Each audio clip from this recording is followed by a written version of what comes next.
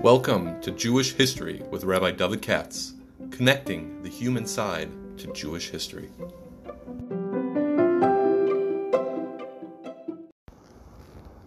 For sponsorship opportunities or to support this podcast, please visit our donate page at www.support.rabbidavidkatz.com. Are going to do the last of the four. It's just before Tisha B'Av. It brings the story to its sort of sad conclusion. That's the whole point of this period in history. And where we left off last time, the Romans had directly taken over control of... Can you hear? Is that okay?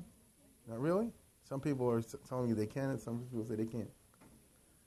Or my wife is telling me she can't. I will try my best. How's that? I'm not used to this. But the Romans took over direct control of Eretz Yisrael, and they named it the province of Judea and was under a procurator, and things got worse. And one of the reasons that things got worse is because everybody thought that having a non-Jewish ruler will be having a ruler who's sort of neutral in the internecine Jewish wars. He won't be in favor of the Pharisees, Sadducees, the Herodians, anyone else, and he'll play fair. In point of fact, what happened was that the Roman procurators, by and large, certainly after the first couple, were office holders who looked at their job as a chance to make money and pursue official corruption, and it doesn't take a lot. As we saw, the Romans took over direct control, and nobody ever figured that it would turn out as bad as it did. And one of the main reasons we saw it turn out as bad as it did is because when you have such a big cultural difference between people who are not Jewish on the one hand and people who are on the other, especially in those days, those cultural differences and prejudices came to express themselves in ways that people hadn't foreseen. Or in simple English, to have a person who wasn't Jewish to be governor of Judea, he had someone of great tact and extreme delicacy, and that's not usually you got for a Roman governor. As I said before, the Roman emperors themselves, like Augustus, Caesar, and Tiberius, very interestingly, who were smart people, otherwise they wouldn't have been the head of Rome, had that kind of tact simply for politics reasons. As I indicated last week, the U.S. government doesn't permit the soldiers running around in Saudi Arabia to go with a cross or a Magen David, not because they're in love with their religion, but they don't want to make a fight for nothing, under the circumstances. Well, not every Roman governor was like that. As I saw, Varus and Pontius Pilate and some of the other guys, they want to throw their weight around. And even though the Roman emperors themselves, as it happened, did not permit that to happen. I remind you, Pontius Pilate was fired by the Emperor Tiberius, as I mentioned last week, because he played with the rules. He brought in a shield with pictures on it and things like that, which, technically speaking, even according to Gemara, is not exactly a violation of the rules. But nevertheless, Jews at that time were such a nature they didn't want any images whatsoever. There was a strong, bitter ideological war, war, at that particular moment in history between Judaism on the one hand and paganism on the other. And I'm talking about at the ideological level, I repeat. And therefore, Jews were very vigorous in their opposition to pictures at that particular point in history. I might point out, as I did last time, it's worthy of reminding us, that outside of the problems that you had in Eretz Yisrael itself, this was, so to speak, a golden age for Jewish proselytism. There were lots and lots of people in the Roman Empire, Romans, Greeks, and various others, who were interested in Judaism, sometimes extremely interested in Judaism, and many of them went so far as to totally convert, and some went halfway, and so forth, and it's just a very interesting period in that particular regard. Now, back to our story. As we saw last time, you had the Emperor Caligula, and then when he died, he was taken over by Claudius, who was the next emperor, and without going through a whole disquisition on that, suffice it to say, Claudius wasn't the smartest guy to ever walk down the road, but he wasn't the dumbest either by any means. And one of the things he did was to reward his Jewish friend, who, if you know the politics, helped him survive the assassination attempts and get him into office as Roman emperor, the Emperor Claudius, that is. And this was Herod Agrippa. You see that Herod family, they always landed on their feet. Whoever won the next election, they're there. And he did well under Caligula, now he did well under Claudius, and Claudius made him the king of Judea. And this is the only time he came back to Israel. It's the only time they actually had their own king. He was there for 2-3 years, a little less than that. And that's the last time he had a sovereign Jewish state until 1948. Okay, sometime of the years 40, 41, 42. And Herod Agrippa, as he's called, very unusual figure. We cannot figure him out. Was he interested in being a Jewish king? Was he just a very, very clever politician? Both are indicated over there. The ambiguity that I'm talking about, for those that are interested, is reflected in the famous Gemara, Mishnah Gemara in Sota, where it says, and this is a story many people have heard, that when he was the king, they had the Hakhel ceremony in the Beis Hamikdash, and that's where you take out the Torah and read from Devarim, and one of the psukim he reads, and the king reads it, and one of the psukim he reads is that you cannot, that you can only have a Jewish person as a king, and he started crying because his ancestry was dubious, and the people all cried out, Achinu ata achina, we consider you our brother, which means that was a testimony to the fact that he was popular.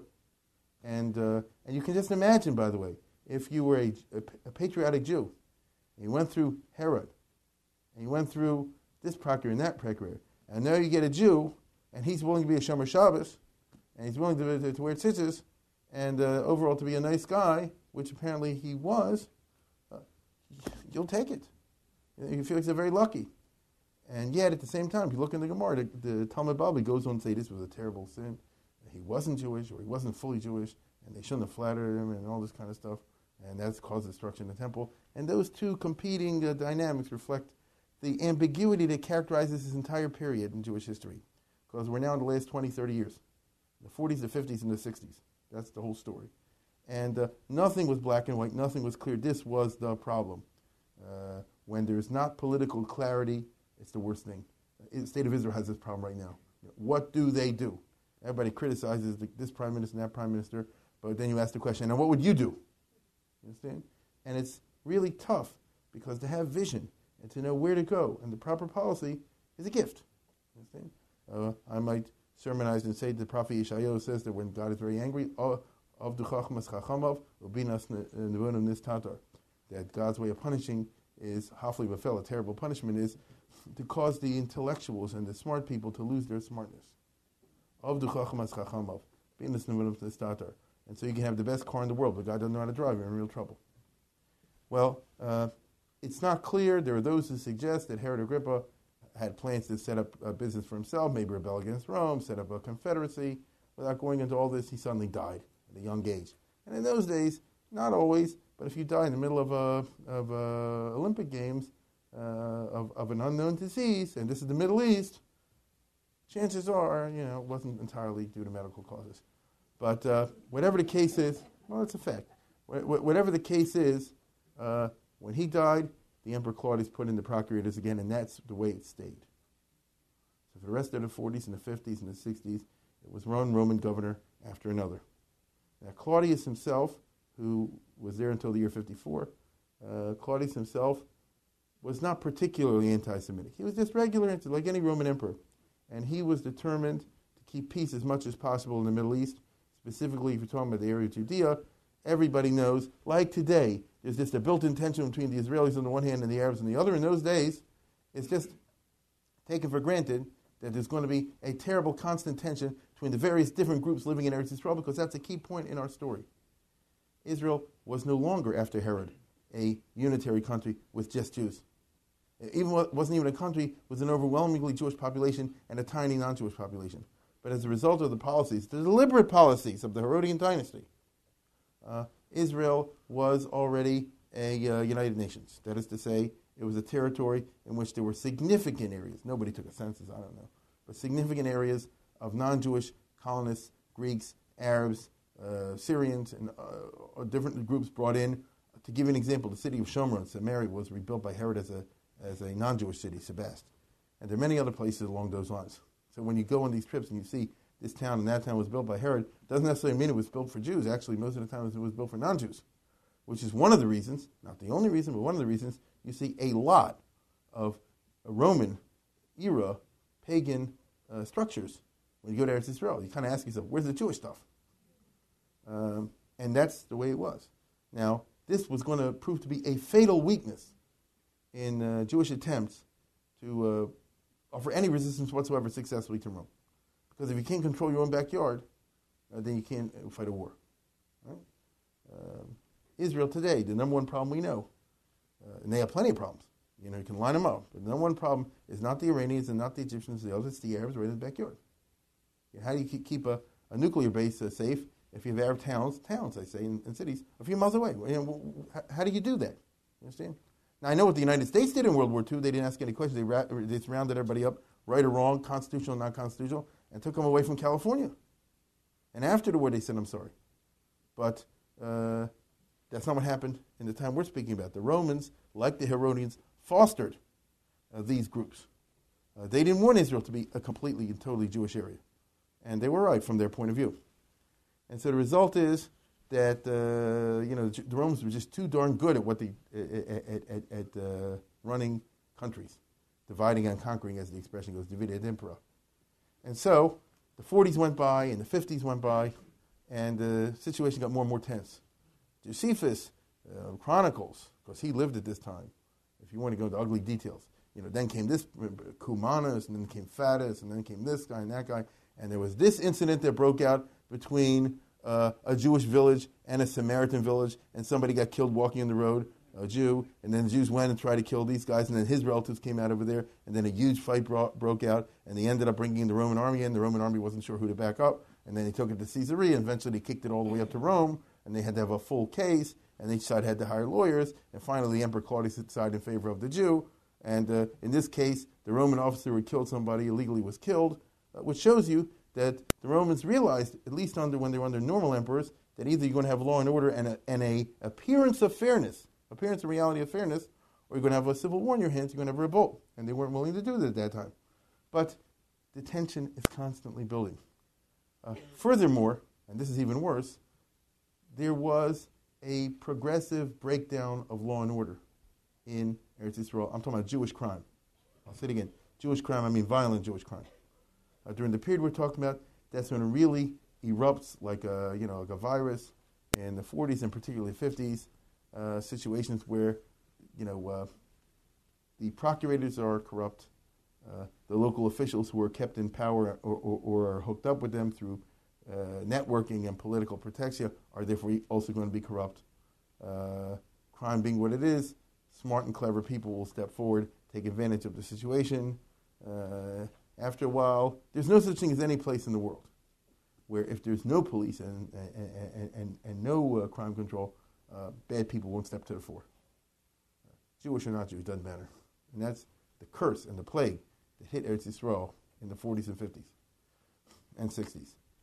And as I say before, the Romans, every once in a while, they like the police involved. Every once in a while, you make a show raid. But in point of fact, we all know if you drive downtown, you're looking for drug deals, you're going to see it. And that's the way it was over there. And so the result was that the worst elements and the worst aspects of Jews and the Jewish population were, so to speak, encouraged by the highly dysfunctional political situation that predominated in Eretz Yisrael. Okay? Now, it's weird, because at the same time, the Beis HaMikdash was flourishing. As I said before, Judaism outside of Israel was gaining more and more converts all the time. And plenty of people, like Tacitus complained about last week when I read from you, who are not even converts but want to come to Yerushalayim anyway and bring karbanos. And a person who's not Jewish is perfectly allowed to bring a carbon to the Beis HaMikdash. And, or they want to bring gifts. The Mishnah records that the Queen Helen from Iraq, from northern Iraq, Hilni Avadia Ben, the whole royal family converted Judaism. She eventually moved in the second half of her life to Israel, bought herself a big palace like some people try to do nowadays. You save up your money, you get a nice place in Yerushalayim. And she donated palaces and the things for the Beis HaMikdash. So it's kind of a dissonance that on the one hand, things were, how does it go? It was the best of times, it was the worst of times. On the one hand, if you went Pesach, millions of people, it's incredible, from all over the world, from all over the Roman Empire on the one hand, and from all over, from parts of Parthia, from Iraq and places beyond the Roman Empire on the other, poured into Jerusalem. Same thing with Sukkot and the Simchas Beis HaShoeva. In many respects, the Jewish religion was busting. I might point out also that this is the famous period, Beis Shammai and Beis Hillel, meaning yeshivas were flourishing as well. It's funny, yeshivas are flourishing, were flourishing as well. Yochanan ben Zakkai was active at this time, many other people that you hear about. And so you say, pretty good. And yet at the same time, both in Josephus and in the Gemara, if you know how to read it, you see the harbinger of disaster.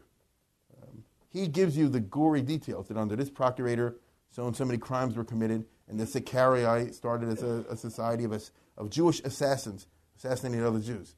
They would hang around in public and kill people and then run away as terrorists do. And so we see the rise of crime reaching its crescendo, and we all know, because we live in such a time today, that crime, just like in chemistry, the quantity eventually becomes quality. So crime, when it reaches a certain level, converts into political terrorism. And that's what happened in Eretz Yisrael. And we also find that there's therefore going to be a breakdown in law and order, because, as I always say, and every people here, lawyers know better than I do, if there's a big breakout in crime, the courts can't handle it. You understand? I mean, why don't they arrest in the United States, for example, every person who smokes marijuana? It's against the law. Why don't they do it? You can't. It's too many. And that means the system is overwhelmed. And that's what happened in this period. So the Gemara, in its fashion, says 40 years before the Beis HaMikdash was destroyed, they stopped doing capital punishment, not because people were nice, but because crime and murders were getting out of hand. There was too many for the courts to handle, and they stopped doing the laws of Sota, which means morality is going down the drain, because that's also what happens when crime breaks out.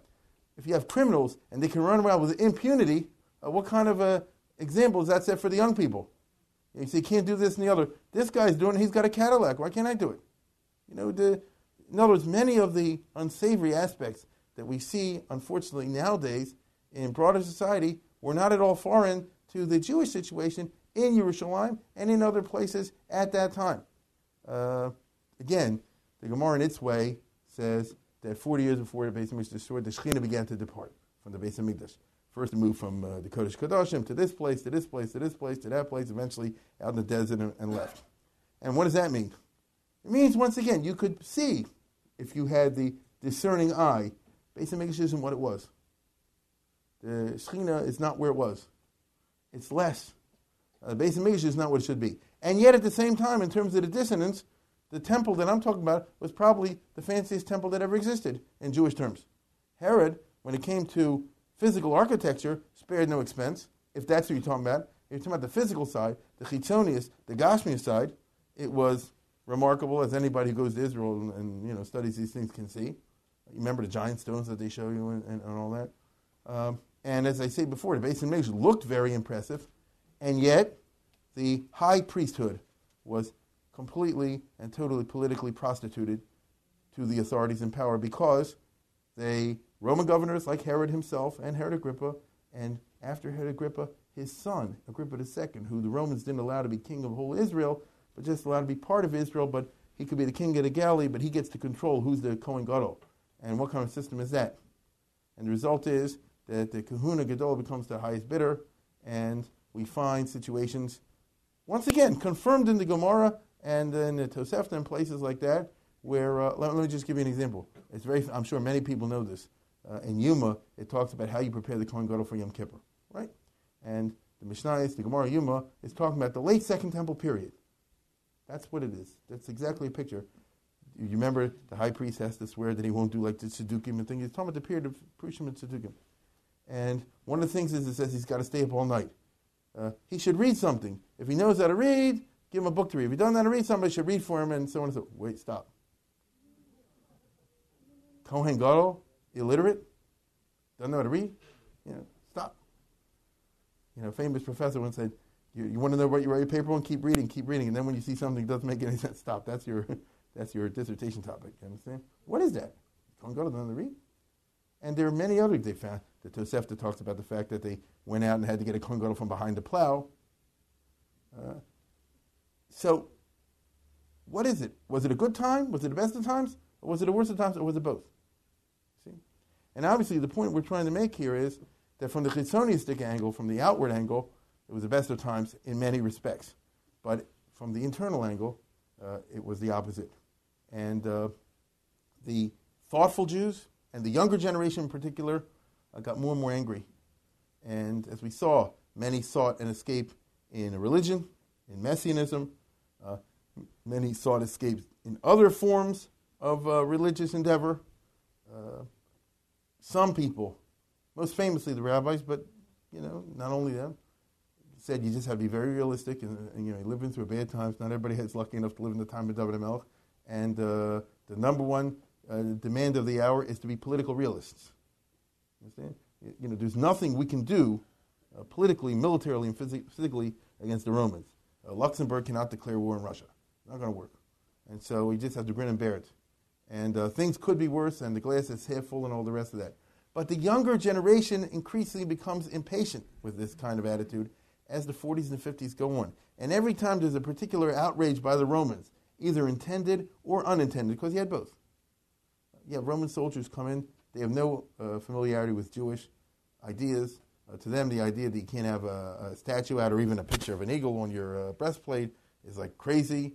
The same way we look at people from other cultures, and they say, how can people actually, believe this sort of thing or get uptight about it? And that's all it takes. And so every time Pesach comes around, every time Sukkot comes around, all you need is one soldier, like Josephus, for example, says once that a bunch of Jewish kids started catcalls at Roman soldiers. You're this, or your mother's a that, and he moons them and so forth. Next thing there's a riot, and then the Romans charge the crowd and kill people. And every time that happens, you convert people over to the other side. You convert people away from being in favor of a pacifist policy, of a policy of just trying to live as best you can under the situation, and into one in which I want to follow Meir Kahane. I want to follow this guy or that guy because they want to do something. And I know the way it's going on now is impossible, and God can't allow this to continue to happen. And this guy's telling me that if we stand up and do Chazak ve'amatz, we'll win like the Maccabees, we'll win like David HaMelech, and let's do it. And it's people get worked up that way, and it was wrong, as we know. It was just one big mistake. And people like Rabbi Yochanan Zak and others kept saying, it's just a mistake. Don't go there. You got to be sober. There's a difference between daydreaming and the real world. And the counsels of moderation became weakened as the decades went by. Now, in the year 54, Claudius died. He was poisoned and taken by Nero. So once in Nero, back to a Caligula type situation, although he was no means as bad as Caligula. And Nero really had his mind on other things, not who runs every little province in the Roman Empire. Although he wasn't as stupid as many, he didn't really fiddle when Rome burned. And I might say that Nero in his time was engaged in a big war in the 50s and 60s against the Parthians, against the Iraqis, not far from the borders of Israel. And so the Middle East was a tinderbox. And nevertheless, the people he appointed as governors got worse and worse. It got really bad in the 50s when he appointed a rare case of an apostate Jew. It doesn't really happen, or it didn't happen much as far as we can tell. I wasn't there. That Jews converted to paganism. Pretty much after the time of Ezra and Nehemiah, as the Gemara puts it, in the early Second Temple, Jews didn't really genuinely switch over to the Roman or the Greek religion.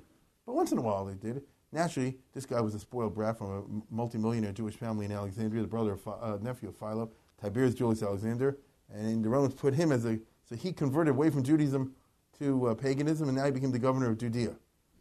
Is that the best personnel decision you can make? It's an example of what I'm talking about. And so, as the 50s go by and the 60s go by, and I can't give you all the details because this is not a seminar, but take it from me. And I sincerely invite everyone who's interested in whatsoever. I can show you later on where it's online, all this. You see chapter and verse of what's the terrible incident that happened in 55, and what's the thing that happened in 56, and then under the next procurator in 58, and so forth. And believe me, this is what happened. And brigandage increases. You couldn't go on the roads anymore without worrying about criminal attacks. And to add to all this, the question is, are you being attacked and killed by a Jewish robber band or by a Samaritan robber band or by a Greek or an Arab one? Now, it doesn't make a difference if you get killed, but if I'm talking in those terms, you see what I mean, okay? Economically, situation went up and down because the Roman Empire went up and down economically during the reign of Herod, so you can't blame it on economics. It had to do with a very, very unpopular occupation, and a situation which I described more than once here, which was based on a profound misunderstanding. The Romans were putting in charge and hooked up with the wrong people. See? If they would have chosen to cooperate with a different set of people, for example, Yochanan ben Zakkai or somebody like that, and they said, we'll put you in charge, you would have had the same peace and quiet, and everybody would have been happy. It would have been a completely different, it didn't need to happen. You understand? That's the big tragedy, but it happens. Now, by the time you get to the 60s, the governors are getting really bad. And Nero is spending all of his time partying and performing games and things like that. And yet, you never know, because Josephus himself, who lived at this time, tells the following story. That he was a young fellow, he says, and a couple of Jews got arrested in one of these riots, and they were shipped off like to the salt mines or something like that, I don't remember exactly, sent off to a horrible fate. And they immediately formed a committee of Pidyon Shvuyim, and they should go to Rome and try to lobby on behalf of these people to get them out of their jail, because that's what Jews do. Pidyon Shvuyim was alive and well in those days, as it is alive and well today. I mean, didn't we pay $1 zillion to Romania, to Russia, to Ethiopia, and all well beyond what they deserve to get the Jews out of there? They do. So Josephus says that he goes with this group to Rome. The ship gets shipwrecked, and he's the only survivor. He lands in the bottom of Italy, and he makes his way to Rome, penniless. But once he's there, he finds out where's the Jewish community, and he says he wants to do what he can to get the prisoners out. I'm just giving you a vignette that gives the realities of life at that time. And basically, that's the way this Pidyon Shvuyim works. You got to find out the right person to contact. Life's all about contacts. And so eventually he hooks up with the demimon, with the world of actors.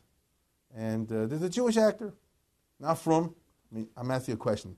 To be on the Roman stage in the 60s is not a good. Even to be in the Israeli stage is not a good place for a Jewish person. But to be on the Roman stage at that time, in the Roman plays, it's not the Greek plays. In the Roman plays, when it calls for someone dying, they kill you on the stage. You understand? They would have a slave there who would get killed because the public wants to see the blood, as opposed to the Greeks who were more refined. Therefore, you just wear a death mask. You play like you're dead. So here's a Jewish person doing this by birth. Obviously, not a Shomer Shabbos or whatever. And he is a big activist in Roman party life, in the Hollywood scene. And therefore he knows a lot of people, including the Empress, Nero's wife, Nero's second wife, the one who persuaded Nero to kill his mother and the first wife, Poppaea Sabina. And so she's a piece of work. But at this particular time, she's like Madonna. She's interested in Kabbalah, or in this case, Judaism. It's a true story. It's a true story. Nothing changes. And she has the same relationship to Kabbalah like Madonna does. And the guy says, so Josephus meets him and he says, I need your help to get these guys out. He says, I'll get you in touch with the Empress. She knows we go to Kabbalah classes together or something. And it works. He gets an interview with her, and she says, I'll help you out, and the guys get out. So it's Nero, it's Rome, the emperor doesn't like the Jews, it's a hostile environment. Poppaea Sabina was no tzedekis, take it from me, and yet, look at, and the guy who helped him wasn't what you call a frum Jew, and you never know. It's like Agrippa was with Caligula, but sometimes a person feels the call of duty, and they say, now we need you to step up to the plate, this is this is your reason, and the guy helped, okay? So it goes to show you that it was, as I keep saying, a very confused type of situation. And yet, this same emperor, this empress, Poppaea Sabina, she appoints one of her best friends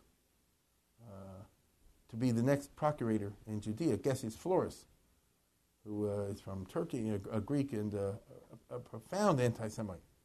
And so how do you explain that? Same like you explained with Madonna, these things happen. And now you have a procurator who, Josephus, who was writing for the Romans, says, you, my readers, know this guy was corrupt beyond all belief, and he's the cause of all the trouble that happened afterwards. It means it was so obvious, he didn't even need to find the need to flatter to deny what happened, because this guy, Cassius Florus, when he comes there, he basically commits unparalleled embezzlement and robbery, and is in bed with the criminals more than anyone before him, and within a short time runs up such a notorious record that he's afraid that his crimes will be reported in Rome. There's a limit even there, and he becomes determined. Josephus tells this story. He becomes determined to provoke the Jews into rebellion, so that the result will be a huge war and everybody will die and he'll get away with his ill-gotten gain. And that's what he succeeded in doing. You understand what I'm saying? Now, he did succeed in exactly that. So that son of a gun turned out the base of Mikdash, George Yerushalayim, all the rest of it, just so he could get out of the whole thing. Because once a war happens and everybody's worried about this, you don't pay attention to who was the governor beforehand and all the rest of it. He got away with it, as far as we know. Specifically, there was always bad blood, as I said before, at this time, between the Jews on the one hand in Israel and the non-Jews that were over there, the Arabs, the Greeks, and the others. Nothing has changed in this regard. Caesarea was a particular hotbed, because Caesarea was a city built for non-Jews by Herod. And originally no Jews were even allowed in. And after a while, Jews started to come in, but they're a minority in the city. And within a short time, there's the Jewish neighborhood and there's everything else. And the Jews, being Jews, and the Greeks, being Greeks, hate each other at an ideological level, and therefore at a, at a street fight, neighborhood level. It's like in New York, the fights between this gangs of ethnic and that one, right? And you have knife fights, and you have battles all the time. And the Romans didn't do anything about it. From the Roman point of view, it's like, can't keep it up. You understand? Divide and conquer. It's good. And soon enough, sooner or later, the incident breaks out, where and the details it's too detailed to go into, but the Greeks purchase a piece of land right next to a shul, and then they start building there using hammers, and the Jews complain it's disturbing their davening, and then one thing leads to another, and this one pushes that one, and then you have major fights going on there all the time, and this one sending out their champions, and that one sending out their champions, and each side appeals to the Roman governors, and the Roman governor basically says, how much are you bribing me, and how much are you bribing me? And at one point, he basically says, the plague in both your houses, go to it and, let the best man win. And then afterwards, when the Jews win that fight, he arrests the Jews. All this was deliberately, Josephus says this, deliberately done to get the Jews riled up, so that they'll rebel. And then he goes to Yerushalayim in Pesach time, and the people there already hate him, and he knows that they hate him. But the leaders of the people, the Kohanim, the rich people, the magistrates, they call them the Dayan, the Sanhedrin, they tell everybody, cool it, cool it, cool it. And he's looking for trouble. And so as soon as somebody insults somebody else, he has them charge the crowds and kill a whole bunch of Jews. Thousands running down the streets. You understand? The Romans are an organized army, obviously, and Yerushalayim, it doesn't have the widest streets in the world. And if they charge in legionary formation, you can kill her. It's like a killing machine. And people get trampled, and even Agrippa II, who's this Jewish prince who isn't really a good Jew, he says this is getting out of hand, and the governor says, you basically shut up and get out of the way. And what's this all about? By the time he leaves, and again, you have to read inside to see what happens on day 1 and day 2 and this and that. By the time he leaves, the whole city is seething, and that's what he wanted. Okay? That's what he wanted. I say all this because it's necessary to put in the proper perspective the famous story that we hear in the Gemara, which says that the incident that destroyed the Beis Hamikdash was Kamsa bar Kamsa. I'm sure everybody, most people know that the Gemara in Gittin and in the Medrash Rabbah tells in the rabbinic literature, they tell a very famous story that there was a Kamsa and a bar Kamsa, and a guy invited one guy, and the other guy showed up, and he threw him out, and he got angry at the fact he was thrown out. He got angry at the rabbis, it says, because they stood there and didn't intervene on his behalf. And then he went to the Roman emperor and said, the Jews are rebelling against you. This is a highly simplified version, radically simplified version of what happens. And even the Gemara means this is the straw that broke possibly the camel's back. And I'm not even sure about that. it's one particular incident. As you see, there were decades and decades of this building up prior to anybody named Kamsa and Bar Kamsa. I might say, for those that are interested in this, that according to Josephus, there was a guy named Kamsus Bar Kamsus who was a buddy of Agrippa II, who was a member of these Herodian mafias, you might say. And so who knows who these guys were? When the rabbi said we're not intervening in a fight between Bugsy Siegel and and Mayor Lansky, I wouldn't intervene either. You understand? It's a tricky business. But whatever the case is, the point is that things had been building up long term, structurally even, certainly in terms of political dysfunction, and to a large degree, religious dysfunction. The temple was in the wrong hands. It wasn't perceived by the public as serving the purpose for which it was designed. The official religious leadership were the priests, the Kohanim, who didn't come out looking good in all this. The wealthy, the powerful, had to, by the nature of their vocation, get along with the Romans, get along with the authorities. They were already held in great suspicion by the great public. You have all the elements for a French Revolution. You understand? You have all the elements for an explosion. And that's what happened. Because when Gessius Florus, as Josephus says, left the city, their Jews were already seething in revolt. There was a small Roman garrison left behind. And the most extreme elements of the Jews who were angry became leaders and took control. I don't want to overdo the simile, but I'll just use a code word. You understand what I'm saying? The Meir Kahanis took control. Okay? Not that it's the same thing, but you understand what I'm saying. And what do I mean when I say that? These are people who always have been arguing for some kind of armed action against Rome. But they had always been marginalized, and they had never been able to command the vital center, shall we say. They had never been able to gain the hearing and respect of the broad public. The broad public, generally speaking, is always conservative in most situations. You know what I'm saying? In a normal society, the broad public, generally speaking, is rather conservative because in a normal society, they kind of all have an investment in the status quo. But when the normal situation disappears and you have breakdowns of normality, whether in the religious side, whether in the military, governmental side, whether in terms of national pride or other aspects, when you have that, so all of a sudden the conservatism kind of disappears and is replaced by an appeal of people who argue for extreme answers to a situation. And when you marry that together with religion, then you have a very difficult situation on your hands because, personally, it's what, you're not from, you don't believe that Hashem will back us up if we take on the Roman army. You think it's beyond him. We'll throw your kids out of school, You end up with these kinds of rhetorical stances, and the Romans, of course, by their actions, didn't help. You see? And this is the great tragedy that happened because we're not exactly sure what the sequence of events is, but Kamsa Bar Kamsa, at a certain point, a group of Kohanim say that they should no longer accept sacrifices from the emperor, which is a political statement, meaning, and it's in the Gemara, and in Josephus, I might say, meaning that the Romans, as part of their very clever strategy for running a huge empire, always co-opted the local religions. They did not make the mistake that the Greeks had made with the Jews, for example, of stepping on the Jewish religion trying to crush it. They provoked them with a huge Maccabean revolt for no purpose. I mean, what do they care if someone wants to keep Shabbos? You know what I'm saying? They're not Greek. Local people are going to have their own religious superstitions. Let the Jews have theirs. The Romans understood that. They went for the main prize, as they thought, which was the secular prize.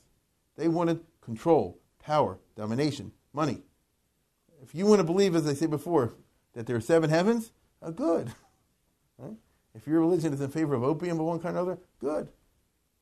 Now, part of that was that ever since Herod built the Second Temple, Augustus Caesar initiated a policy of paying from the imperial treasury, paying to offer a sacrifice every day from the emperor to the Jewish God. Now, he did that to the Egyptian God and to the Greek one and the others also. That's what I'm trying to say, you participated. It's a sign of basic respect. It's a sign of basic respect. And after all, what does it cost? $10? It's the gesture that we're talking about over here. You understand? Those who know European politics and others know the Queen of England and others, and now it doesn't matter so much anymore. But, when you go to Scotland, you dress like the Scots, and when you go to another place, you do like it. It doesn't hurt. And it's a sign of showing respect for the local culture. And so the Roman emperors, big and powerful as they were, deemed, Augustus and Tiberius and Caligula and Claudius and Nero, all these guys, paid every day to offer an animal as a sacrifice in the temple, which means we respect your God. We respect your religion. Judaism isn't a piece of junk. It's not something stupid. The temple is a place worthy of respect. At the meaning it became Jewish, obviously, but it's nevertheless an important sign. And when the Jews take that offering and offer it every day, they're being co-opted. They're saying, yes, we agree to that arrangement. Okay? We're part of the Roman Empire. We acknowledge your respect for our God, the quid pro quo being that we acknowledge your temporal and civil dominance over us, and that's how it goes. So if they say we're not going to take any carbon anymore, it's not a question of the dollar. It's a question of the statement. It means we don't recognize Rome anymore. And so that's what the Gemara means when it said, Kamsa bar Kamsa took the carbon and made it such a way that the Jews won't be able to accept the carbon and all that sort of thing. It's the political symbolism behind the gesture. And as I say before, the Talmud puts in its way, Josephus puts in its way, but they all agree with the same basic facts, which is that they discontinue this, meaning they're basically raising the flag of revolution. And Roman governor Cestius Gallus came down from Syria to see what's going on, and when he tried to enter the city of Jerusalem, the Jews attacked him and beat back this small Roman force, and that was really a big mistake, because they went into armed action against Roman forces. That's really declaring war on the Roman Empire. And one thing everybody knows is you never go like that to a bear. Either walk away from the bear or shoot him in the head, but don't go like that. It doesn't make any sense. You just get him angry. What's the point of attacking a governor of Syria with 6 cohorts, so 3,600 men? Where's that going? But this was spontaneous. Nobody could control. Revolution was in the air. National revolt was in the air. The people who said, we can do it. We can have another successful Maccabean revolt. If Hashem is on our side, there are hundreds of psukim like this in Tehillim. Well, it's one thing saying Dhamma. You can put it into action. You say, why not? You can talk like that, and you get people all heated up. And so the point I'm trying to bring out is that the Jewish war against Rome, which I'm describing now, the beginning of, in the year 66, took place as an afterthought, without any planning, almost, by itself, which is the worst possible way to ever get involved in a war. You don't do it because it just happened. There we were, and this happened, that happened. Next thing you know, we were at war with Rome. Where's your strategy? Where's your plan? Where's your leadership? What's your game plan? How exactly do you plan to take on the Roman Empire? These are the questions that were not asked. And these are the questions, as anybody knows from basic military, you don't have to be a general to know, these are the basic issues that decide who wins and who doesn't win a war. When Judah Maccabee took control of the Maccabean revolt, we weren't there, we don't know exactly what happened, but I know one guy came charismatically out in charge, and he knew what he's doing militarily, and he had a plan, and it was tough, and as we saw, even he was killed in battle against the Greeks, but eventually they won, and because they had centralized leadership, they had a strategy, they had a plan, they knew where they wanted to go, and they were able to take advantage of enemy mistakes. Everything I just described did not happen in the Jewish war against the Romans. Instead, people got angry at Florus, riots broke out, the soldier insulted the people, they charged at him, next thing everybody's real angry, another Roman force comes, the Jews attack that force, drive it away. There had been a garrison in Jerusalem itself, which had to flee, and some of them were killed under a flag of truce and all kinds of things like this. It happened. That's not the way you go to war. And so next thing you know, the Romans are out, at least in Jerusalem, and in many places in Eretz Yisrael. But I repeat, the fatal word is many. As you look through this map over here, which is roughly what Eretz Yisrael looked like over here, right? Here's the central Israel, and here's the north and all the rest of it. You can more or less do what I'm doing now and say, This area was in favor of revolt, this one wasn't. This one said we're joining the revolt, this one said not. This one said count us in, this one said count us out. And then in addition to that, you have this place, and that place, all over the map of people who are not Jewish. You know, this Greek town, you know who they're going to side with. Who are the Arab tribes over here going to side with? The Jews or the Romans? You know? Who won this one and that one the other? Meaning you didn't have, what do they call it, command and control. You didn't have anything you need to having a little chance to have any kind of a successful struggle against the Romans. But nobody cares because the flags are flying, the drums are beating, and God is on our side, and we will win. But of course, it didn't work out like that. So what happened is, first of all over Eretz Yisrael, fights broke out between Jews on the one hand and non-Jews on the other, local things. And again, we have gory details if you want to read all the depressing stuff. This Jewish town was wiped out by this neighboring town over here. In a result, another Jewish town came and attacked them, and all these kind of internal. They could have had a nice little war just in Eretz Yisrael without the Romans at all. Okay? But it wasn't to be, because the Emperor Nero, obviously, when the Jews went in revolt, he said, this is serious. This is serious.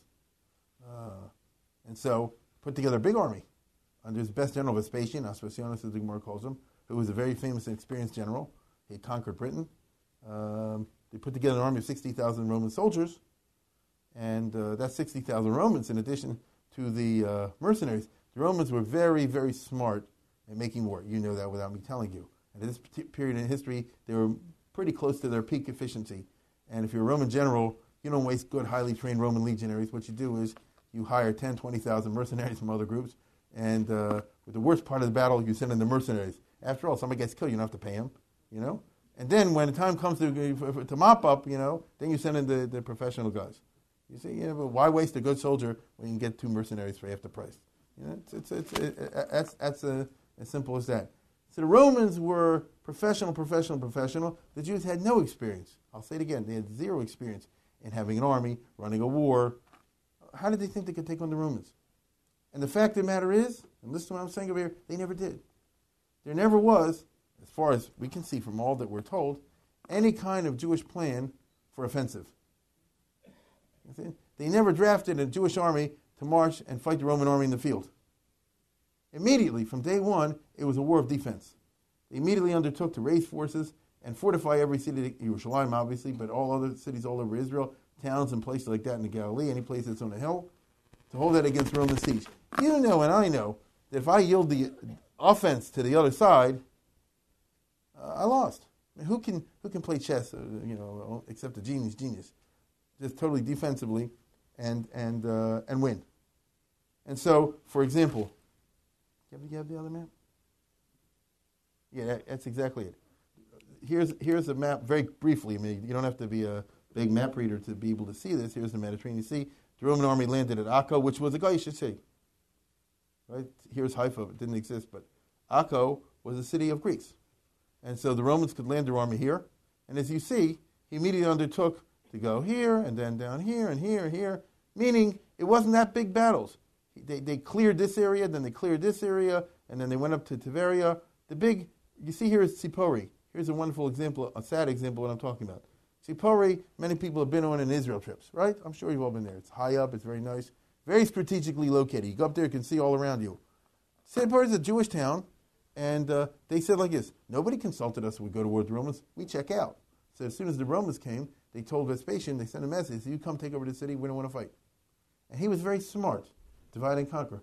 He said, fine, I'll give you complete peace terms and all the rest of it.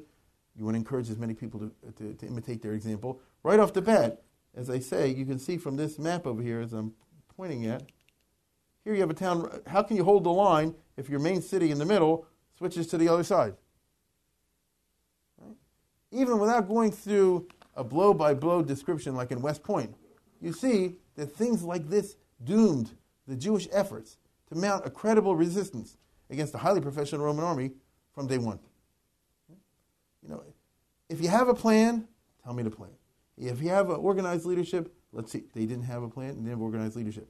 Instead, different factions arose in Yerushalayim. Some were led by Frum, like Rabbi Gamliel, Shem Gamliel. Others were led by people that weren't so Frum, and then there was this group. And like in any revolutionary situation, the different groups don't agree with each other and very often end up fighting each other. And that's what happens in the case of the Jews, because now begins the really bad part. Everything I said now was the good part. Now begins the really bad part, because as you see over here, the Romans took them a year or so simply because this fortress over here and this fortress over there and that one, and you can go there today. Many people have gone to Gamla in the Golan Heights, I'm sure, and this doesn't exist anymore. But the Jews hold up in some of these fortified towns. Vespasian was determined to take the towns. He launched big sieges. If you read in detail, and if you like that kind of stuff, Josephus has incredible detail about how they organized the siege and built the wall around it and cut off their ways of escape. And and for the Romans, it was a science. That's all. There's a way of doing it. They were extremely professional. You get close to the walls when they shoot down it. You build up embankments with earthworks, and then you move your stuff up there, your machines up, and you shoot back at them, and then you move the embankments a little bit forward, and eventually you're able to get in up to the wall, and then you use the battering rams, or you undermine. There's a science to it. A real professional, if this doesn't work, you try another trick. There's always a bag of tricks. And when nothing works, then there's always starvation. You understand? You just hold them out. And so, without going through all the details, the sad details, there was a long, big siege. Josephus tells us of Yodfata. That's where he was the commander. But eventually the town fell and was wiped out. Same thing here, same thing here. And within a year or so, not even quite a year, the Romans were able to take over the whole Galilee and end completely any Jewish resistance down there. Then they spend another year taking the rest of the coastline and basically everything but Yerushalayim, crossing over here and taking over any Jewish town. So imagine, it's sad, imagine if you were living in, Beis Lechem or, Hebron or whatever place it is in Yarden, and you have all these Jews and they say, we're going to hold out, and then the Roman army really shows up. And then you say, we can defend ourselves against them. And then all of a sudden you see they're working like beavers, and they're building these ditches, and they're getting these machines in there. And next thing you know, you can't raise your head because every house is being bombarded, literally, with thousands of projectiles, whether they're fire or catapult balls or arrows or all kind of horrible things. And what do you do then? You understand? What do you do then? What's remarkable is that they didn't surrender. At least what's recorded to us is over and over again the Jews fought like to the last man or close to it. And the Romans said, okay, if that's the way you want to do it, then we'll kill everybody. Now, by the time they finished this very scientific operation, all you had left was the area of Yerushalayim. Why did the Romans go straight into Yerushalayim? Here's the saddest part of the story. Jerusalem itself was the main Jewish city, obviously, huge at this time. Ha'ir Rabbasiyam. I know they said it in Nehemiah about the first temple, but that certainly was true the second. Just read the Medrash Rabbah and other places, or outside sources for that matter, to see how remarkably large Jerusalem was at this time. A lot of Jews, a lot of different opinions, a lot of factions, a lot of armies, mafias, or militias, call them whatever you want. What they all have in common is everybody hates everybody else and each one wants to take over. Now, this is not at all unusual in revolutionary situations. The French Revolution, the Russian, the Spanish, it's always there. There's always factions that form, and usually what happens is one emerges out on top, either in the good old way of one killing the others and being the only one left, or maybe someone through charisma is able to exercise leadership and gain the domination through personality over everybody else, and then exercise a unitary command and offer a plan of fighting. None of this happened. No group was able to get over the other. Instead, they launched bitter wars. Take too long to go through the details. And believe me, it's confusing even for me, and I know this stuff. I'm serious, I'm not being funny. There were many different factions, and you know how it goes. First, A is organized, is allied with B against C. Then they switch to C and they go against B, and then A, and you end up with that. And eventually, the fighting took place in the Beis Hamikdash itself between one Jewish group and another. And, even around Kohanim were offering Karbonos, it's like a surrealistic scene. And it reached the crescendo of self-destructiveness with an incident which is notorious both in the Gemara and in Josephus, where each group burned the supplies of the other group. Right? Again, the Gemara has its way of putting it. It says there were three rich people in Yerushalayim. Many will remember this story. One had enough wheat, and one had enough wood, and enough oil. They had enough supplies to last a very long siege. It wouldn't be in starvation. And A destroyed the supplies of B destroyed the supplies of C, and C destroyed the supplies of A, so everybody was successful. And what was the result? The result was that the Romans held off for a year, maybe more. Year, maybe even 2 years. It's a long time from entering Jerusalem. Why do it? They're doing a better job than we could ever do. If we leave them alone long enough, there'll be nobody left. That's sad. It was absolutely true. And sad. And what's going on over here? I mean, what happened to, I thought Jews don't believe in violence, all the rest of it. This was a period in our history when all the rules fell by the wayside. You have 20, 30, 40 years of a lack of law and order, 20, 30, 40 years of the outbreak of crime, 20, 30, 40 years when violence and personal violence becomes an acceptable part of societal behavior. It's not unheard of anymore. Things that could be unimaginable in another era now all of a sudden are commonplace. And now add to that, you have different factions involved in a real war.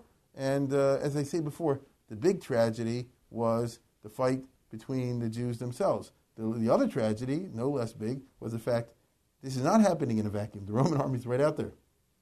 When these fights stop, then the Romans will show up. They never stopped. They never stopped. The only thing that happened was that during this time, as many may possibly recall, Nero died through complicated circumstances. There was a big battle for who should be the next emperor. It's called the Year of the Four Emperors. There was Galba and Alpha and Vitellius.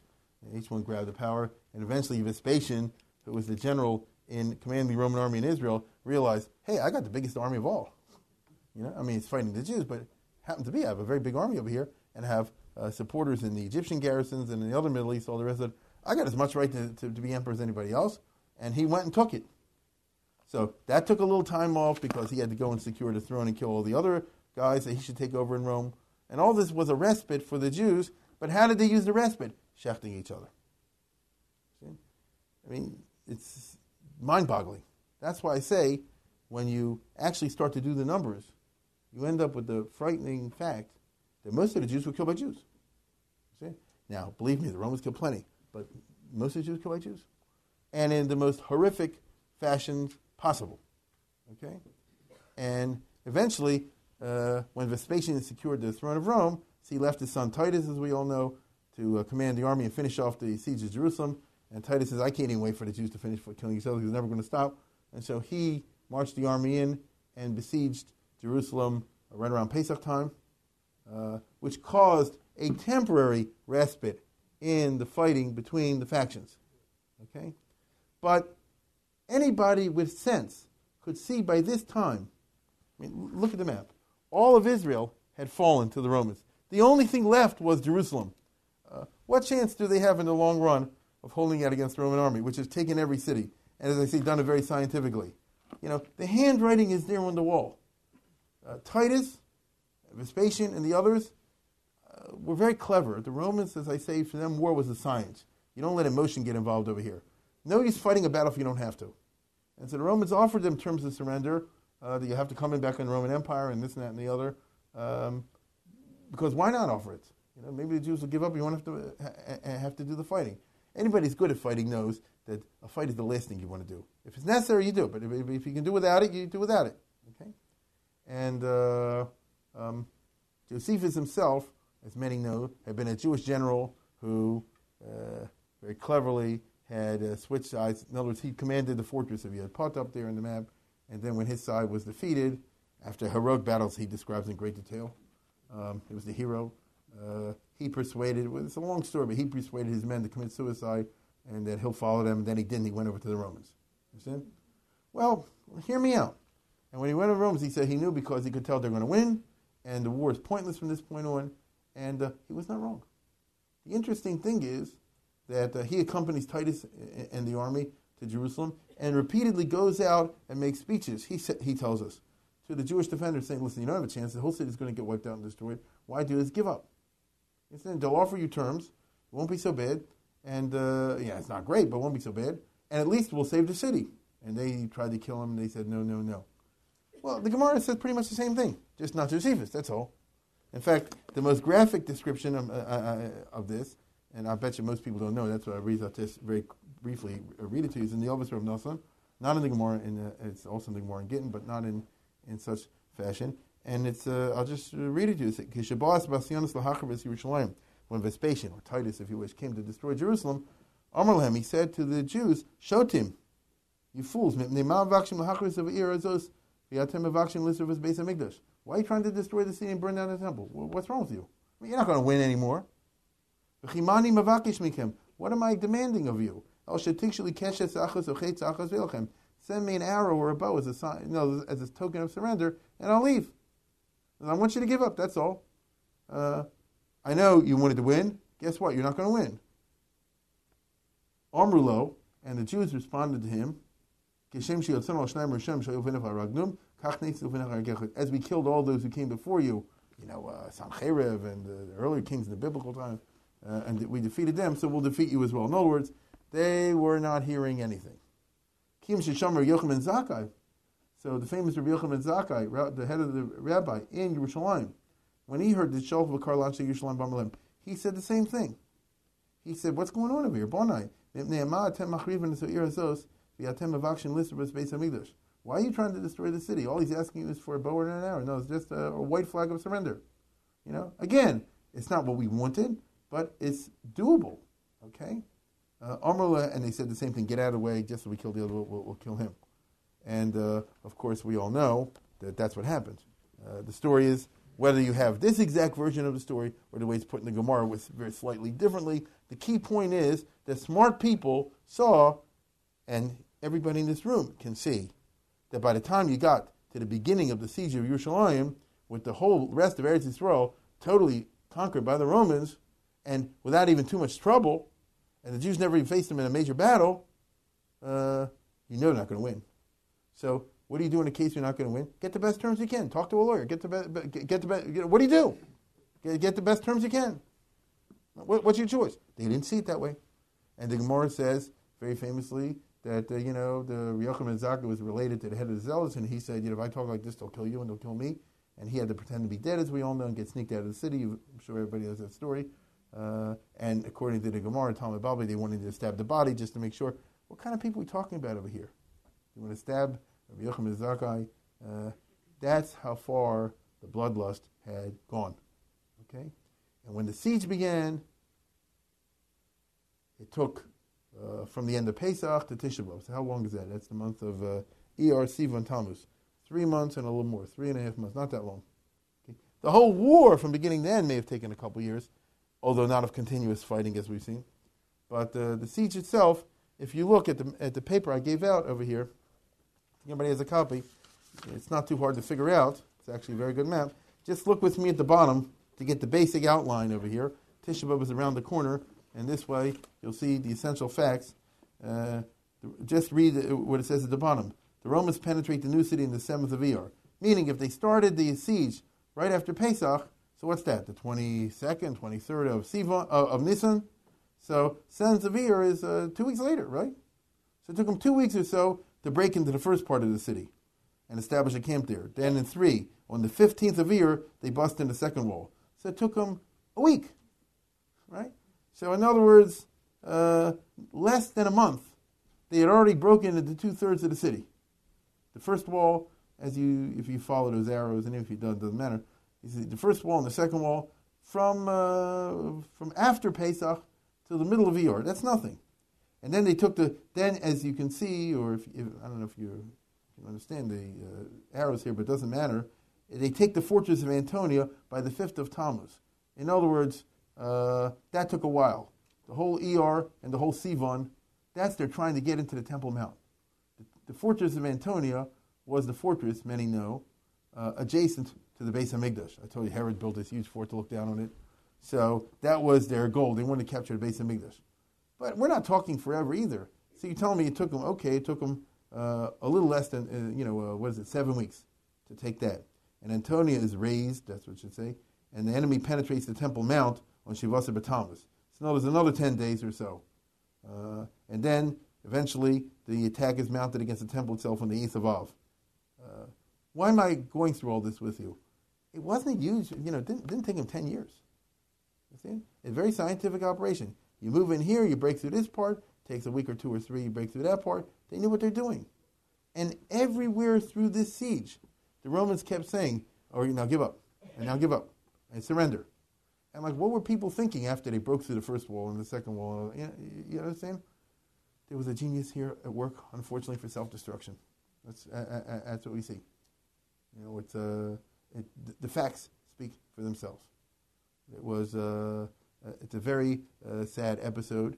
And at the beginning of the siege, one of the first things the Romans did, naturally, was make a real blockade around the city. The Jews themselves burned their own supplies. The Havi Kafna, as the Gemara says, it came of starvation. So starvation was the first part of the siege. Most of the people died from the starvation. And two things happened. First of all, starvation is starvation. You know, people die. And second of all, the soldiers and everybody gets crazed with hunger, and you act in savage fashion because there's no kashas when there's starving.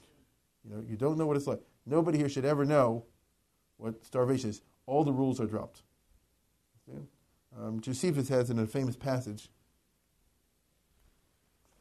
where he says,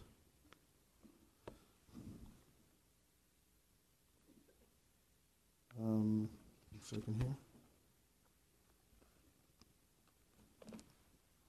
that for the wealthy, he's talking about the different Jewish militia groups in there going around killing people for food and things like that.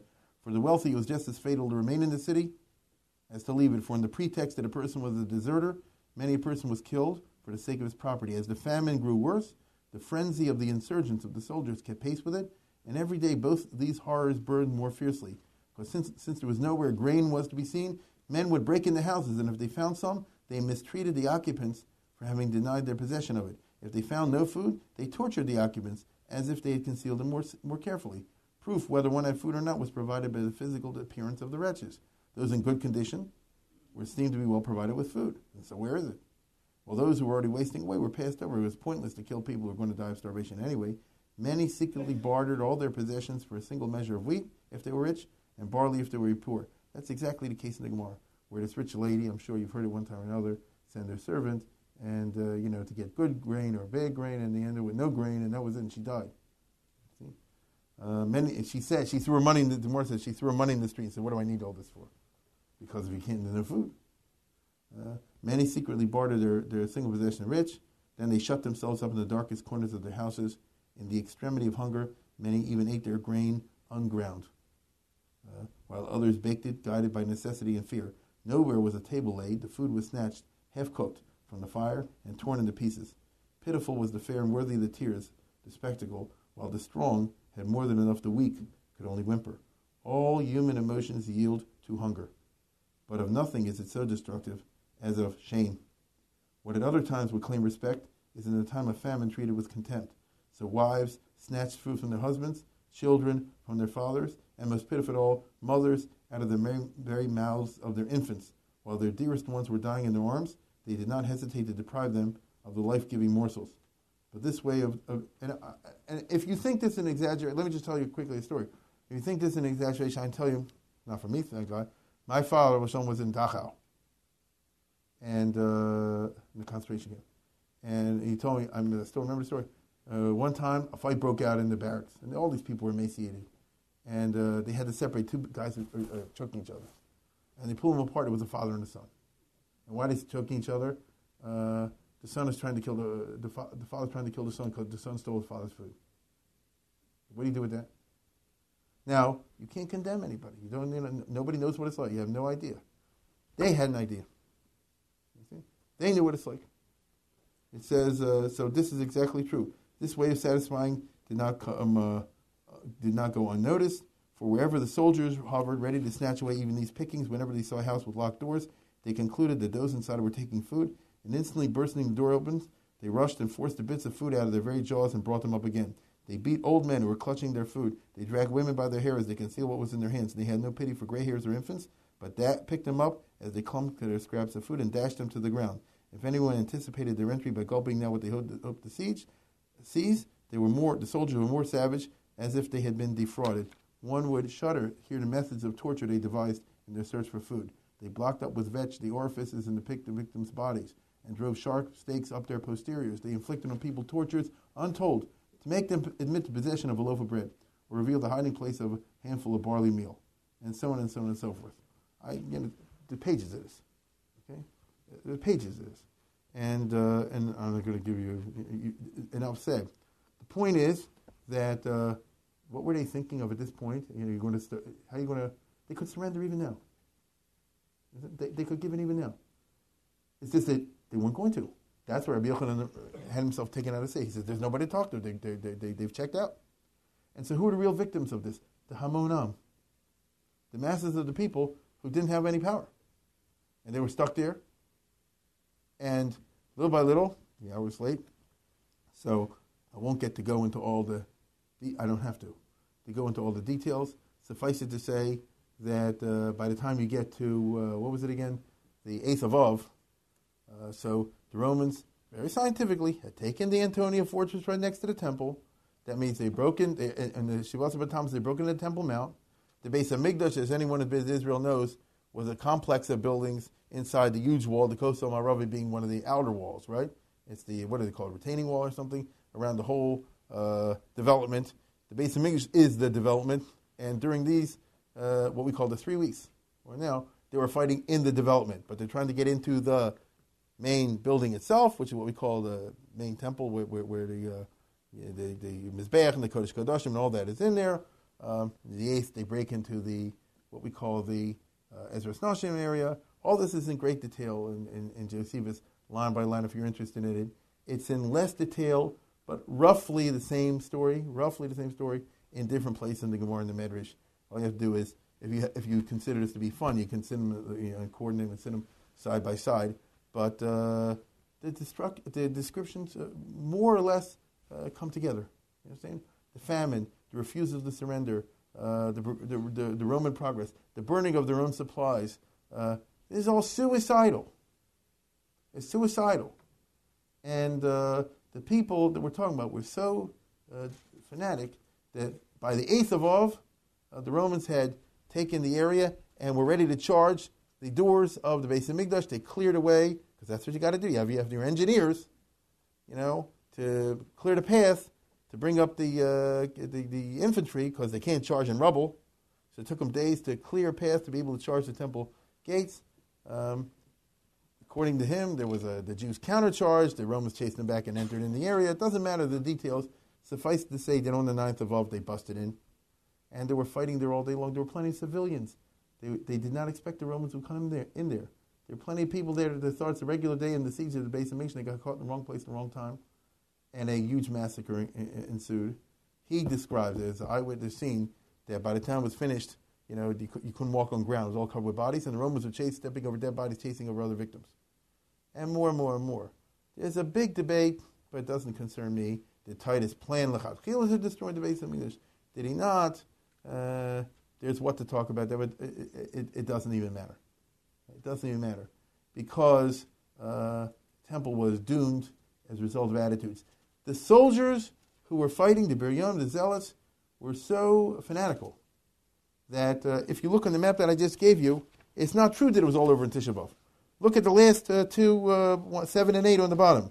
The legions take the lower city on the 11th of Av, meaning on Tisha B'Av and on the 10th of Av, as we know, the Temple Mount was taken and burned. And everybody was killed and destroyed and burned. But there's still the rest of the city. And so the Romans over the 10th and the 11th of Av took the area of the Yerushalayim on the other side of the Beis HaMikdash, but that's not over either. And then in number 8, Titus attacks the upper city on 7th of Elul. Yerushalayim is not conquered until the 8th of Elul, meaning after the Beis HaMikdash was already completely destroyed and burnt. And after 1 million people, I don't know how many were killed, and all the rest, these guys were still fighting in sewers like in the Warsaw Ghetto a month later, until finally, a month after Tisha B'Av, when the 9th of Elul, the last ones of them were either killed or captured or things like that. What's the point of everything that I'm doing over here? We Jews, obviously, have a genius for many things. Right? Certainly for religion, and certainly for Torah, and certainly for Chachma. Sciences and things like that. The Jews, as I said before, we've never been quantitatively a big people, but we've always been qualitatively a big people. Unfortunately, sometimes you have to look in the mirror and say the Jews have also a genius for self-destruction. Nothing here makes any sense. Right? The sages already early on, who personified in Rabbi Yochanan ben Zakkai, saw the handwriting where they said, stop this. It's like I said before, just call the deal off. It's like people sometimes. The accountant will tell you, the lawyer will tell you, just declare Chapter 11. The business is not going anywhere. Get what you can out of it. And the person irrationally says, no, I want to keep doing it anyway. And here you're taking down the Beis Hamikdash, you're taking down Eretz Yisrael. We've never recovered.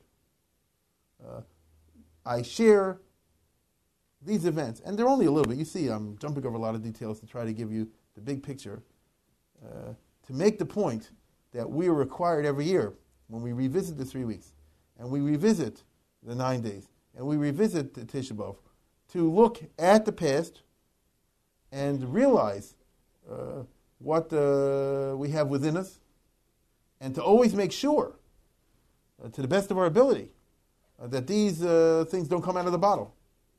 The Jewish people in Eretz Yisrael, I wrote about this once, Menachem Begin and all that, he very famously back in the 1940s, when it looked like it was very easy for a war to break out between the Irgun and the Haganah and the others, and there was good reason for war to break out, and a lot of people on both sides wanted to break out, and at that time, he said, do you reverend Josephus? Do you have any idea what happened before? Is this the way we want to go? So we'll all kill each other, the Arabs will take over, the British will take over. Nothing is worth that. And so, when Chazal tell us, with this I conclude, that Bayis Rishon was destroyed because of a Gil Arai Shvicha Dam Avodah, because of sins. And Bayis Sheni was destroyed, as we all know, because of Sinas Chinam. You see that they were not talking about Sinas Chinam. They were talking about Sinas Chinam. They were not talking about, I don't like you the way you dress, and the school you go to or something like that, the garden variety, Sinas Chinam. They meant civil war, literally, in which Jews, we have within us this capacity that we always have to suppress, that things can really get out of hand and we can shecht each other. If we, like a patient, are willing to look at the disease, then there's hope for a cure.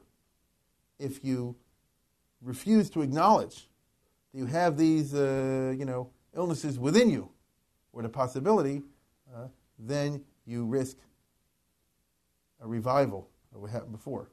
This is really what the Chazal had in mind when they said that once a year at least, there's something called Tisha B'Av. And once a year, you revisit the past. And once a year, you mourn over the Beis Hamikdash. And it doesn't mean simply you mourn over the Beis Hamikdash. That's true also. We're going to have the keynote soon in which we talk about all the wonderful things that it had. But you see now the picture was much more complicated, both according to outside sources and the Torah sources. The picture was much more complicated. What they really want you to mourn is...